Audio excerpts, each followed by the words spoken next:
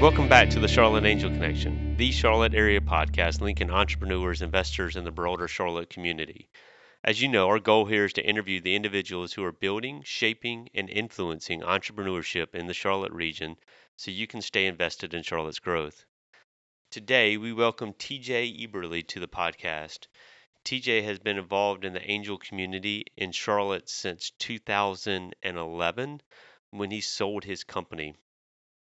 During that time, he's become a lead investor in several companies, and he's been an active angel investor through several of the local funds here in town. His insight into companies through meetings is always well received. He talks, the conversation back and forth after a pitch and interaction with the entrepreneur is insightful, is helpful, and I wanted to bring that insight to y'all, our listener here. So really good, well-rounded interview with TJ today and again next week. I wanted to kind of dig into how TJ got started, what's he get out of it, and dig a little bit more into maybe what are some of the things that he's learned over the course of the last 6, 7, 8 years as being an investor. I wanted his opinion on what's the difference between Shark Tank, the television show, and the real world of angel investing.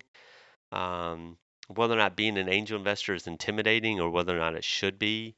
Um, and some other concepts as far as about just being an angel investor, right? What does it mean? What does it take? And what are considerations and everything else? And so we'll take that, and then as we normally do, we'll pivot next week. As you'll hear later, we'll pivot next week into more of a direction of what's it take to be an angel investor in Charlotte, and what does that mean, and all of the different things about it, right? So, really, really good conversation today with TJ. Certainly hope that you, hopefully that you enjoy it. Share it with your friends. And then stick around for next week because again I think next week's a fantastic addition to our conversation from today. So please enjoy today's podcast. So welcome to the show today, TJ. Thanks so much for carving out some time to sit back and talk with us about angel investing and the startup scene here in Charlotte. We're glad to have you on board. My pleasure, and looking forward to the questions, and appreciate the opportunity. Yeah, no. So, kind of just to get started off right out of the gate, what was the draw for you to become an angel investor, and in some cases, at least even a lead angel investor? Well, I think it's kind of almost a parallel track of kind of two different routes. After I exited my business in 2011, stayed on through 2013, kind of since then, I've worked with a number of companies, just kind of advising them on growing their business and either taking it from startup or kind of mid-phase to into high growth. So there was an advisory piece there, and some of those interested parties were startups. So we kind of got some visibility into kind of what it meant to be an angel investor kind of from the beginning. The other path was really just from a Charlotte community perspective, understanding a little more of what was going on in Charlotte, especially from a startup community. And those two kind of merged together, both from an angel fund perspective, and then, as you mentioned, in some cases to become the lead investor. Two companies over the last few years where I was working with really the founders to kind of help launch their companies and kind of guiding them.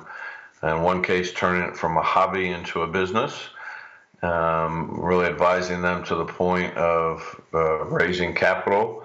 And then they looked at me and said, "Well, you have some money. How about you invest?" And so that was a company called Ecom Dash 4 years ago now. Okay. So I chose to be the lead investor there, and then more recently, a founder of a company called Highlane, which is in the tech consulting space, was leaving his kind of background in a space I knew very well, so I was providing some advice for him, and then kind of likewise became the lead investor investor there, because again, I'm working kind of through the details and their business plans and helping them launch their businesses. We're very close to it. So it gave me a bit of an advantage as an angel investor, kind of be the lead there. That's cool. I want to circle back around to that lead investor thing, but you said it earlier. You exited, which means you sold your previous company in 2011, stayed on board until 2013. Why not just play golf or fish all the time? Well, as that may seem interesting and exciting, I still have a lot to give. You know what the successful exit has provided me is schedule flexibility, and I try to use that and use my time kind of where I want to and where I choose to. Those folks that know me, I have a daughter that plays college softball, so we're in college softball season. It gives me kind of full flexibility to be able to go watch their games and travel around the country kind of as part of that. But in the meantime, thanks to technology and a few other things, it allows me the opportunity to do more than golf and fish and watch softball.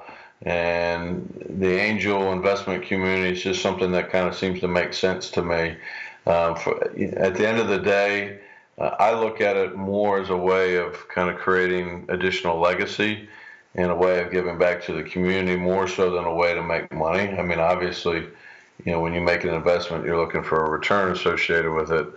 But my ability to kind of work with companies ranging from startup to early growth, and really to, as I define it, to play the crazy uncle role, right? I've birthed my baby, actually a couple times, and now I get to play the kind of the crazy uncle role from an angel investor. But really, just giving back to the community through those founders and those leadership teams, and really, ultimately trying to help kind of the Charlotte kind of business community overall. Yeah, so I've got a crazy uncle. I know what that's like, but when you say crazy uncle role, kind of dive into crazy uncle role for a little bit if you don't mind. Well, from my definition of that, it's certainly through my 25 plus years of business now, I have some experience and lessons learned to share and provide some mentorship to some folks that may not have had all those experiences yet. Since we're successful and we have some money and can do some investment associated with that, that's another opportunity to be able to kind of lend some capital in addition to the experience and mentorship associated with that. At the end of the day, before I had children, I was an uncle, and I enjoyed that role because I could play with them and do all kinds of things with them. But I didn't, if they started crying or they needed to change diapers or something like that, I could hand them back to their parents. Well, much the same way, kind of from these companies. They're not my companies to run and manage and experience all the ups and downs. I've been there, done that. From an angel investor / crazy uncle role, it's really to kind of provide guidance and some assistance and some help, and hopefully have a lot of fun along the way. So what is it then that kind of tickles your fancy, so to speak? Is it the business side of it? Is it the kind of problem solving? Is it the technology side of it? What pulls you into staying involved with companies and being an angel investor and getting in there and being the crazy uncle who probably does from time to time get his hands a little bit dirty? I think it's a combination of things. My first immediate response is, I enjoy the kind of the coaching and mentoring side of it.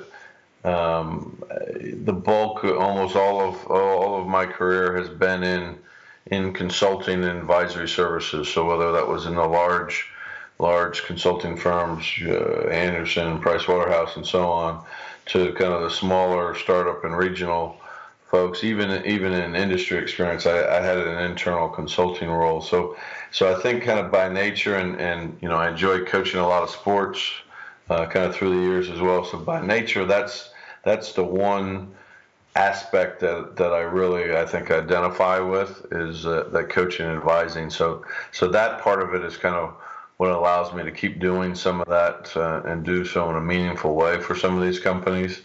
I do enjoy kind of the people dynamics of it, and helping these founders and their leadership teams kind of survive the ups and downs associated with it, knowing that this too shall pass in one way or another. Yeah. And kind of helping to kind of guide them, along their journey as well. Absolutely. So, I've been fortunate enough to coach my kids in soccer and baseball and basketball and things like that. And I've realized that one of the benefits of being a coach is that even with the kids, you learn as much as you probably coach. So, what have you learned about being? What have you learned most about being an angel investor? What are some things that you've learned in the process? Well, folks that know me would say that I always need to learn a little more patience. Even when I was running my own firm. So I think I continue to evolve and learn in my ability to do that. Mostly from the standpoint, especially knowing that it's not my company and my firm, right? So it's not. There's only so much kind of influence and certainly no control to be able to do that. I think I've also learned, or continue to learn, that there's multiple ways to kind of get to the same point.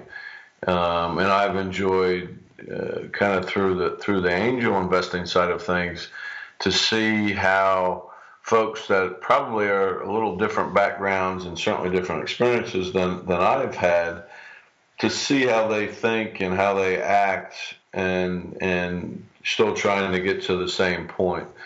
I believe a lot in kind of core values, and those things can't shift, associated with kind of how you get from point A to point B. But in terms of the thought processes and the mechanics associated with it, there is variability there, and I really enjoyed kind of just seeing how other folks would tackle some of the challenges and opportunities different than I probably would have.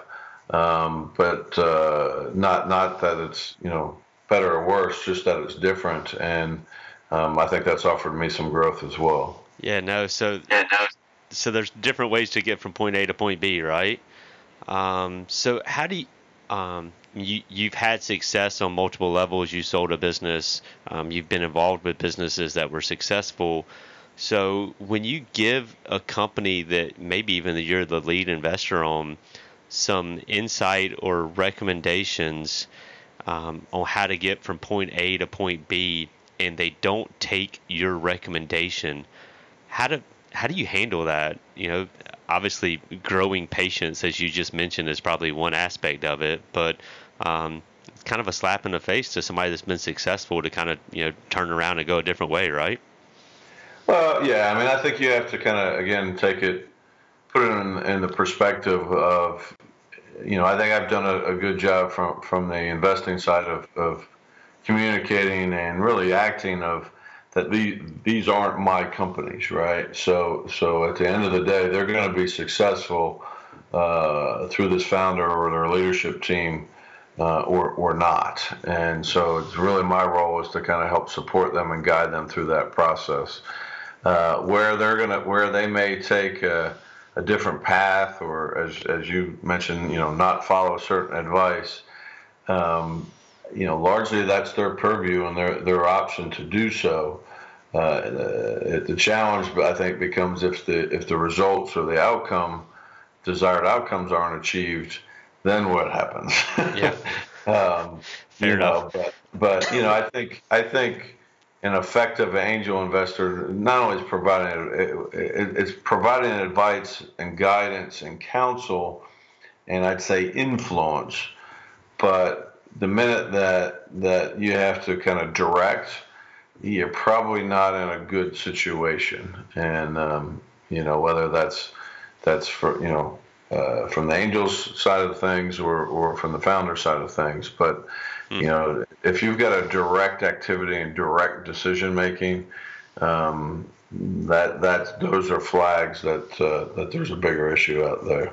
And, you know, again, it's not about pride. It's you know, so you're going to have to kind of swallow that a little bit and really why are you into it. So I mentioned I'm into it primarily from a mentoring perspective. So, you know, if somebody disagrees with the direction or advice that I offer, I'd like to understand why and understand kind of their thought process associated with that. And I'm likely to ask some more questions associated kind of why they're thinking what they're thinking, but ultimately it's up to them to try to plow forward. Yeah. Um, I think kind of shift gears for a second. I think the um, the average listener, the average person in Charlotte that has the means to be an angel investor, um, maybe looks at Shark Tank or something similar uh, as what angel investing really is, and I think that's probably a bad way to look at it. What's the difference between Shark Tank and real life as far as being an angel investor? Well, probably the panels is kind of where you start. Yeah. No, I think I mean, obviously there's Shark Tank is kind of made for television and those sorts of things. There's certainly some similarities in terms of you're going to listen to an initial pitch. The panel or investors will ask a number of questions and so on. What happens significantly different is the due diligence that goes on that doesn't go on in the show, right? So those folks decide to invest in 5 or 10 minutes, and that's really not realistic. And what you also don't see on the show from the beginning is what's the screening process to get on the show. Yep. So from an angel investing, there's a lot of screening before the pitch, if you will. And then those folks that are able to kind of reach to the pitch, if it's effective and resonates kind of with the group, then okay, then let's move it into a due diligence aspect. And again, that's not what's in Shark Tank, and they're not doing that. I think kind of the last component is when there is chosen to be an investment, there may or may not be a significant network of connections in a typical angel group that obviously a Mark Cuban's got more connections and relationships at an international level than maybe your typical angel investor associated with that. Fair enough. It's a bigger name brand to go along with it, right?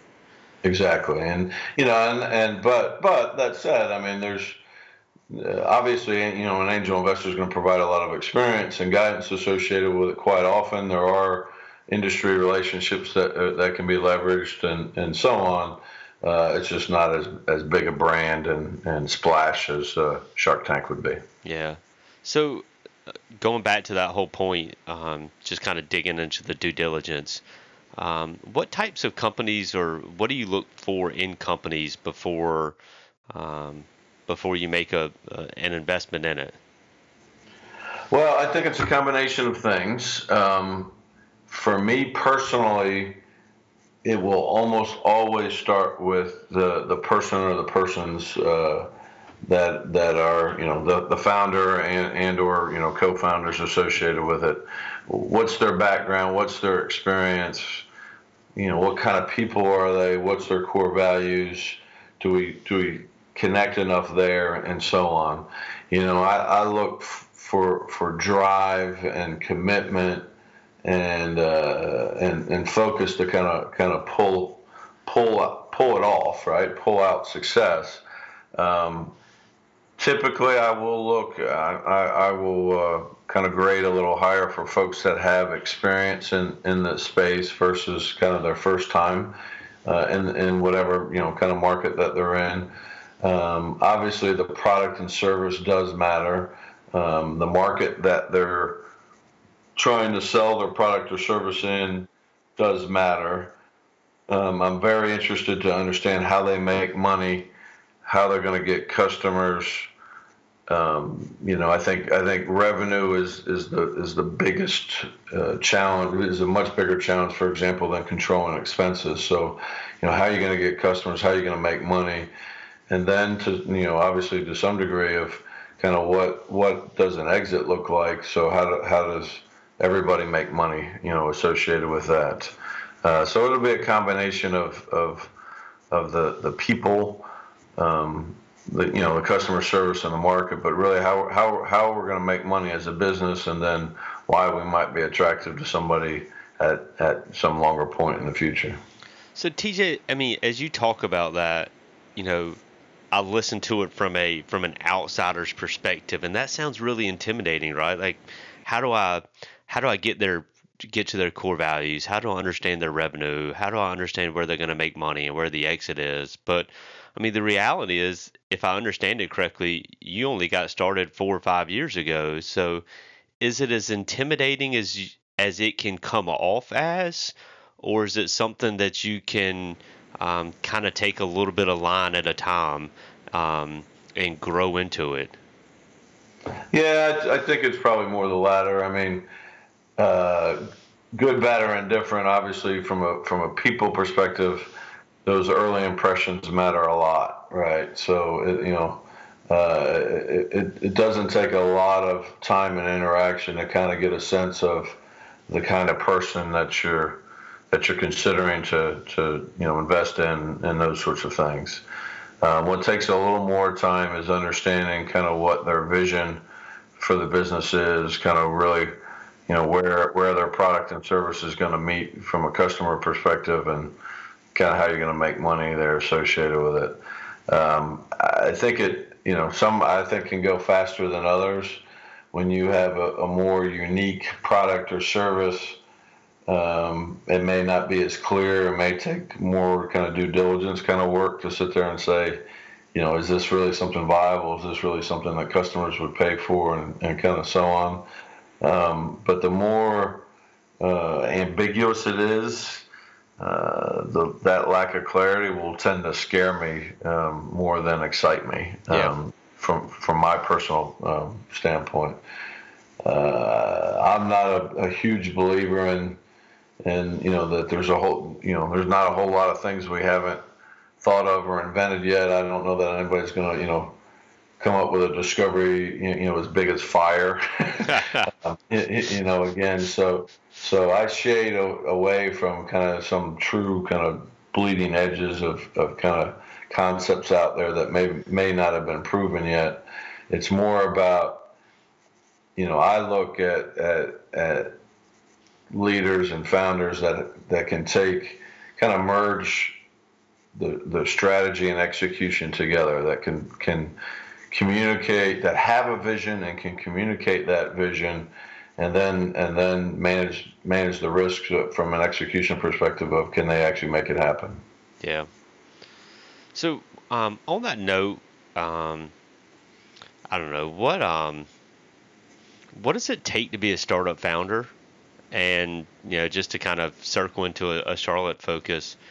Does that person have to be a different type of person in Charlotte than he does or she does in Austin or San Francisco or New York or something like that? Well, to answer the first part of the question, again, from my perspective, what it takes to be a founder is commitment, drive, passion, and I'd like to add experience into that, although it doesn't have to have experience. But it's that mix of that. I think you've got to be passionate about what you're doing. The founders that I shy away from and really discourage, when people ask me and say, when's the right time to start my own company? Is it early in my career? Is it mid career? Is it late career? Is it before kids, after kids, or all those sorts of things? And my response typically is, there really isn't a great time, but there's only one bad time. The one bad time is when people say, hey, I just want to own my own company. And why I say that is because if you're not passionate about what you're providing for customers, if you're not passionate about the internal aspects of your business, I just think success is extremely hard. It is really hard to go from startup high growth and exit if you're not passionate about it. And so that's a big piece to it. I look a lot for the commitment of, if things are going to be, you're on that downward piece of the roller coaster. Are you going to get off, or are you just going to fight harder? So I look for those aspects associated with a founder. Obviously, like I said before, the vision and execution together makes a difference. Is that different for somebody in Charlotte versus in Austin or the West Coast or somewhere else? From my perspective, no, I don't think so. I do think it's probably harder from a startup perspective to be in Charlotte versus some of the more uh, more evolved areas in the country.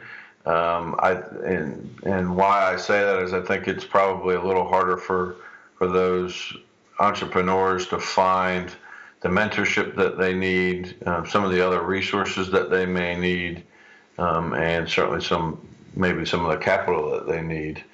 Um, and I'm sure we'll probably talk more about that from a Charlotte community perspective. But I don't know that the founder profile needs to be different in Charlotte because of the kind of the Charlotte investment community.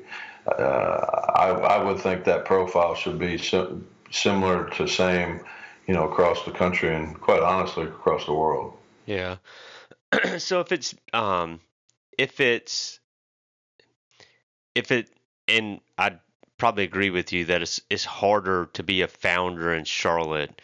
So does it mean that it's harder to be a successful investor or angel investor in Charlotte as well, or can you seek out opportunities and even within and outside of Charlotte, or how do you source deals, I guess, from that perspective, knowing that maybe it's a little bit more Charlotte challenging for a Charlotte-based entrepreneur to have that successful exit down the road?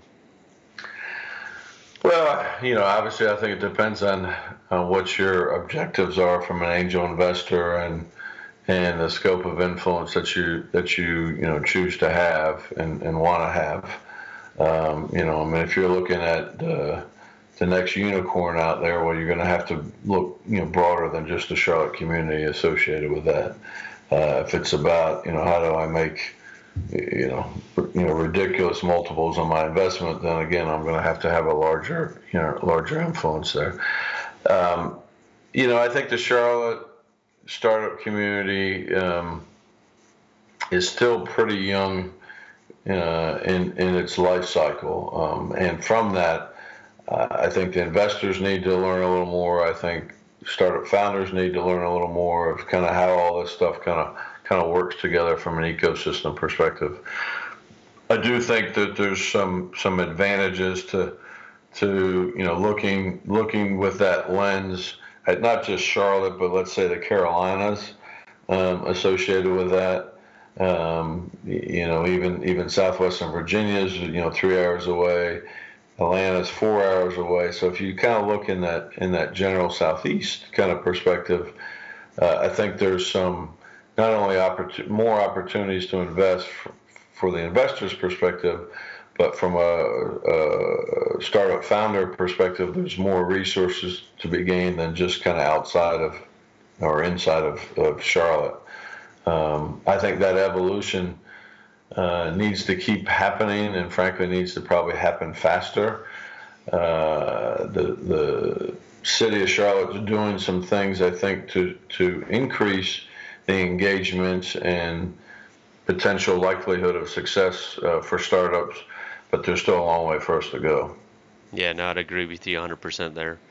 Um, so you mentioned earlier, and we'll start to kind of wrap up here as far as the first part goes, and then our next part we'll spend some time focusing a little bit more on Charlotte and different opportunities and stuff like that. But you mentioned exits earlier, and I mean, ultimately everybody wants to sell their investment, whether or not it's I guess not everybody, but most entities want to sell out of their investment. So how do you think of exits for the companies that you're investing in? What do you look for?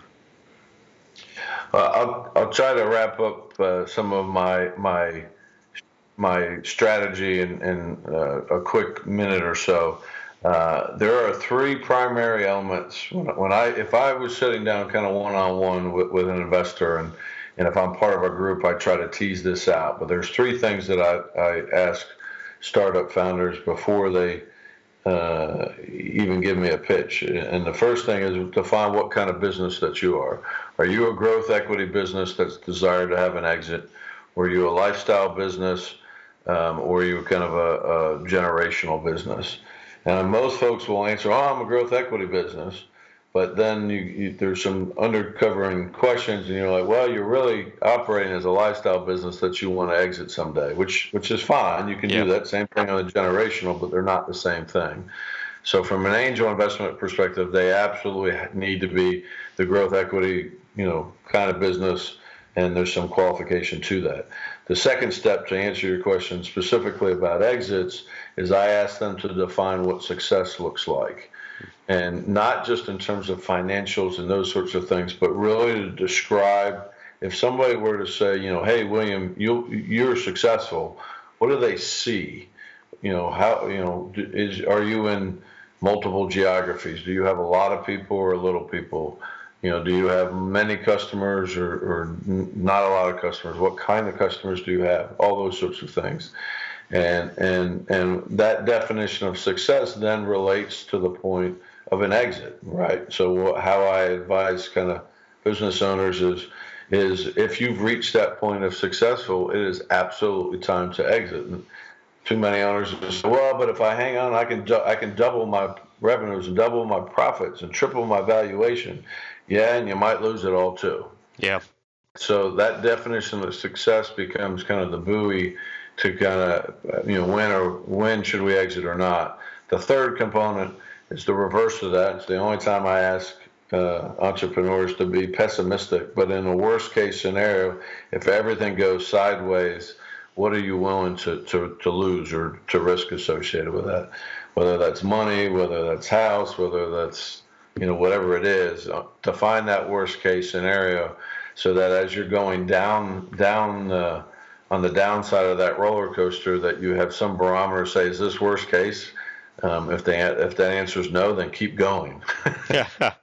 And the drive towards that. So from an exit perspective, obviously, a typical angel group will have kind of some desired metrics on return and so on. Those things are factored in my opinion. How I do it is kind of per that definition of success. If that equates to enough of a return from a shareholder perspective, and I think the founder is capable of executing their vision and their strategy in a way to achieve that level of success, then we should feel good about a potential exit. Yeah, no, that makes a ton of sense. So do you think angel groups are, I don't know if the best way is the right way to say it or not, or the only way probably is probably the wrong way to say it. Do you think angel groups serve as a great way for people to start to understand the space rather than trying to go out and piece together some individual deals all by themselves? Well, I think there's a lot of learning to be gained, obviously, through a group and multiple folks. So the biggest advantage that an angel group provides versus an individual investor seeking investment opportunities is the sourcing component, right? So from an angel group perspective, the ability to provide some filter on the front end, but then providing the sourcing of those deals, I think is advantageous kind of to the individual investor, where there may be some dissimilarities between perspectives of the group,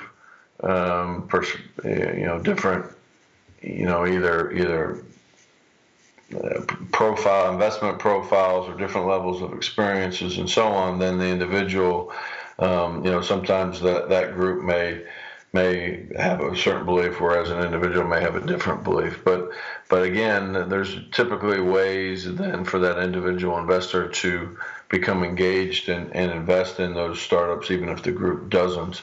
And also I think the group provides some great learning, abilities for individuals that, again, because you've had some experience and maybe have had some success.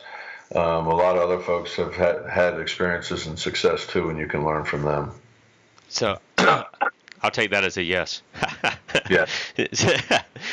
Fair enough. No, I mean, I think you're right. I mean, it's like anything else. It has good sides and downsides to it as far as you can learn some things, but you can also get trapped in a situation or in a company that you don't necessarily want to be in, or pass on something that you wanted to be in, and then you'll figure out how to take, corrective actions as you can over time. So, And I think even if you become aware of a potential opportunity, on an individual perspective, in almost every case, you're going to want to, ask some other folks to take a look at it and get their opinion and their thoughts, because you may be kind of blinded by what you want to see. And I think those additional eyes and ears are extremely valuable.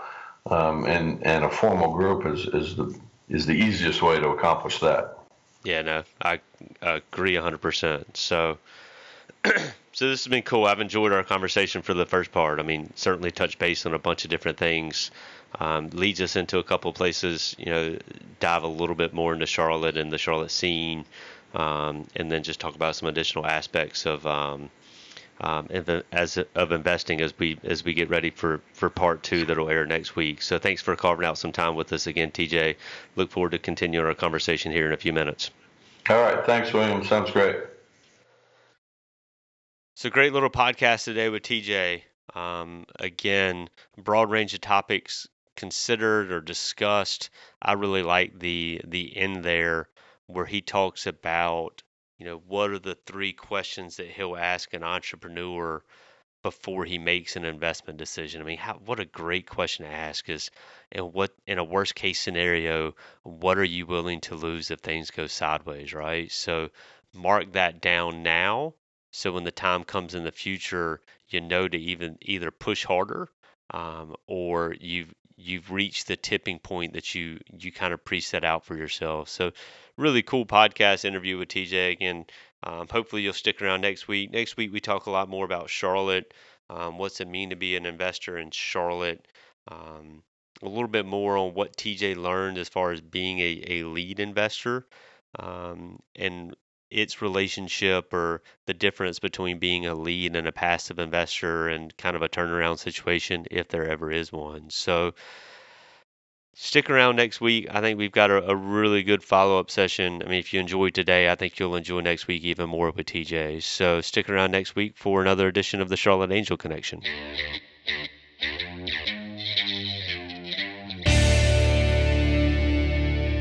William Bissett is an investment advisor representative with Seacrest Blakey & Associates, a registered investment advisor. Opinions expressed on this program do not necessarily reflect those of Seacrest Blakey & Associates. The topics discussed and opinions given are not intended to address the specific needs of any listener. Seacrest Blakey & Associates does not offer legal or tax advice. Listeners are encouraged to discuss their financial needs with the appropriate professional regarding your individual circumstance. Investments described herein may be speculative and may involve a substantial risk of loss. Interests may be offered only to persons who qualify as accredited investors under the Securities Act and a qualified purchaser as defined in Section 2A, Paragraph 51, Line A, under the Company Act, or an eligible employee of the management company. There generally is no public market for the interests. Prospective investors should particularly note that many factors affect performance, including changes in market conditions and interest rates, and other economic, political, or financial developments. Past performance is not and should not be construed as indicative of future results.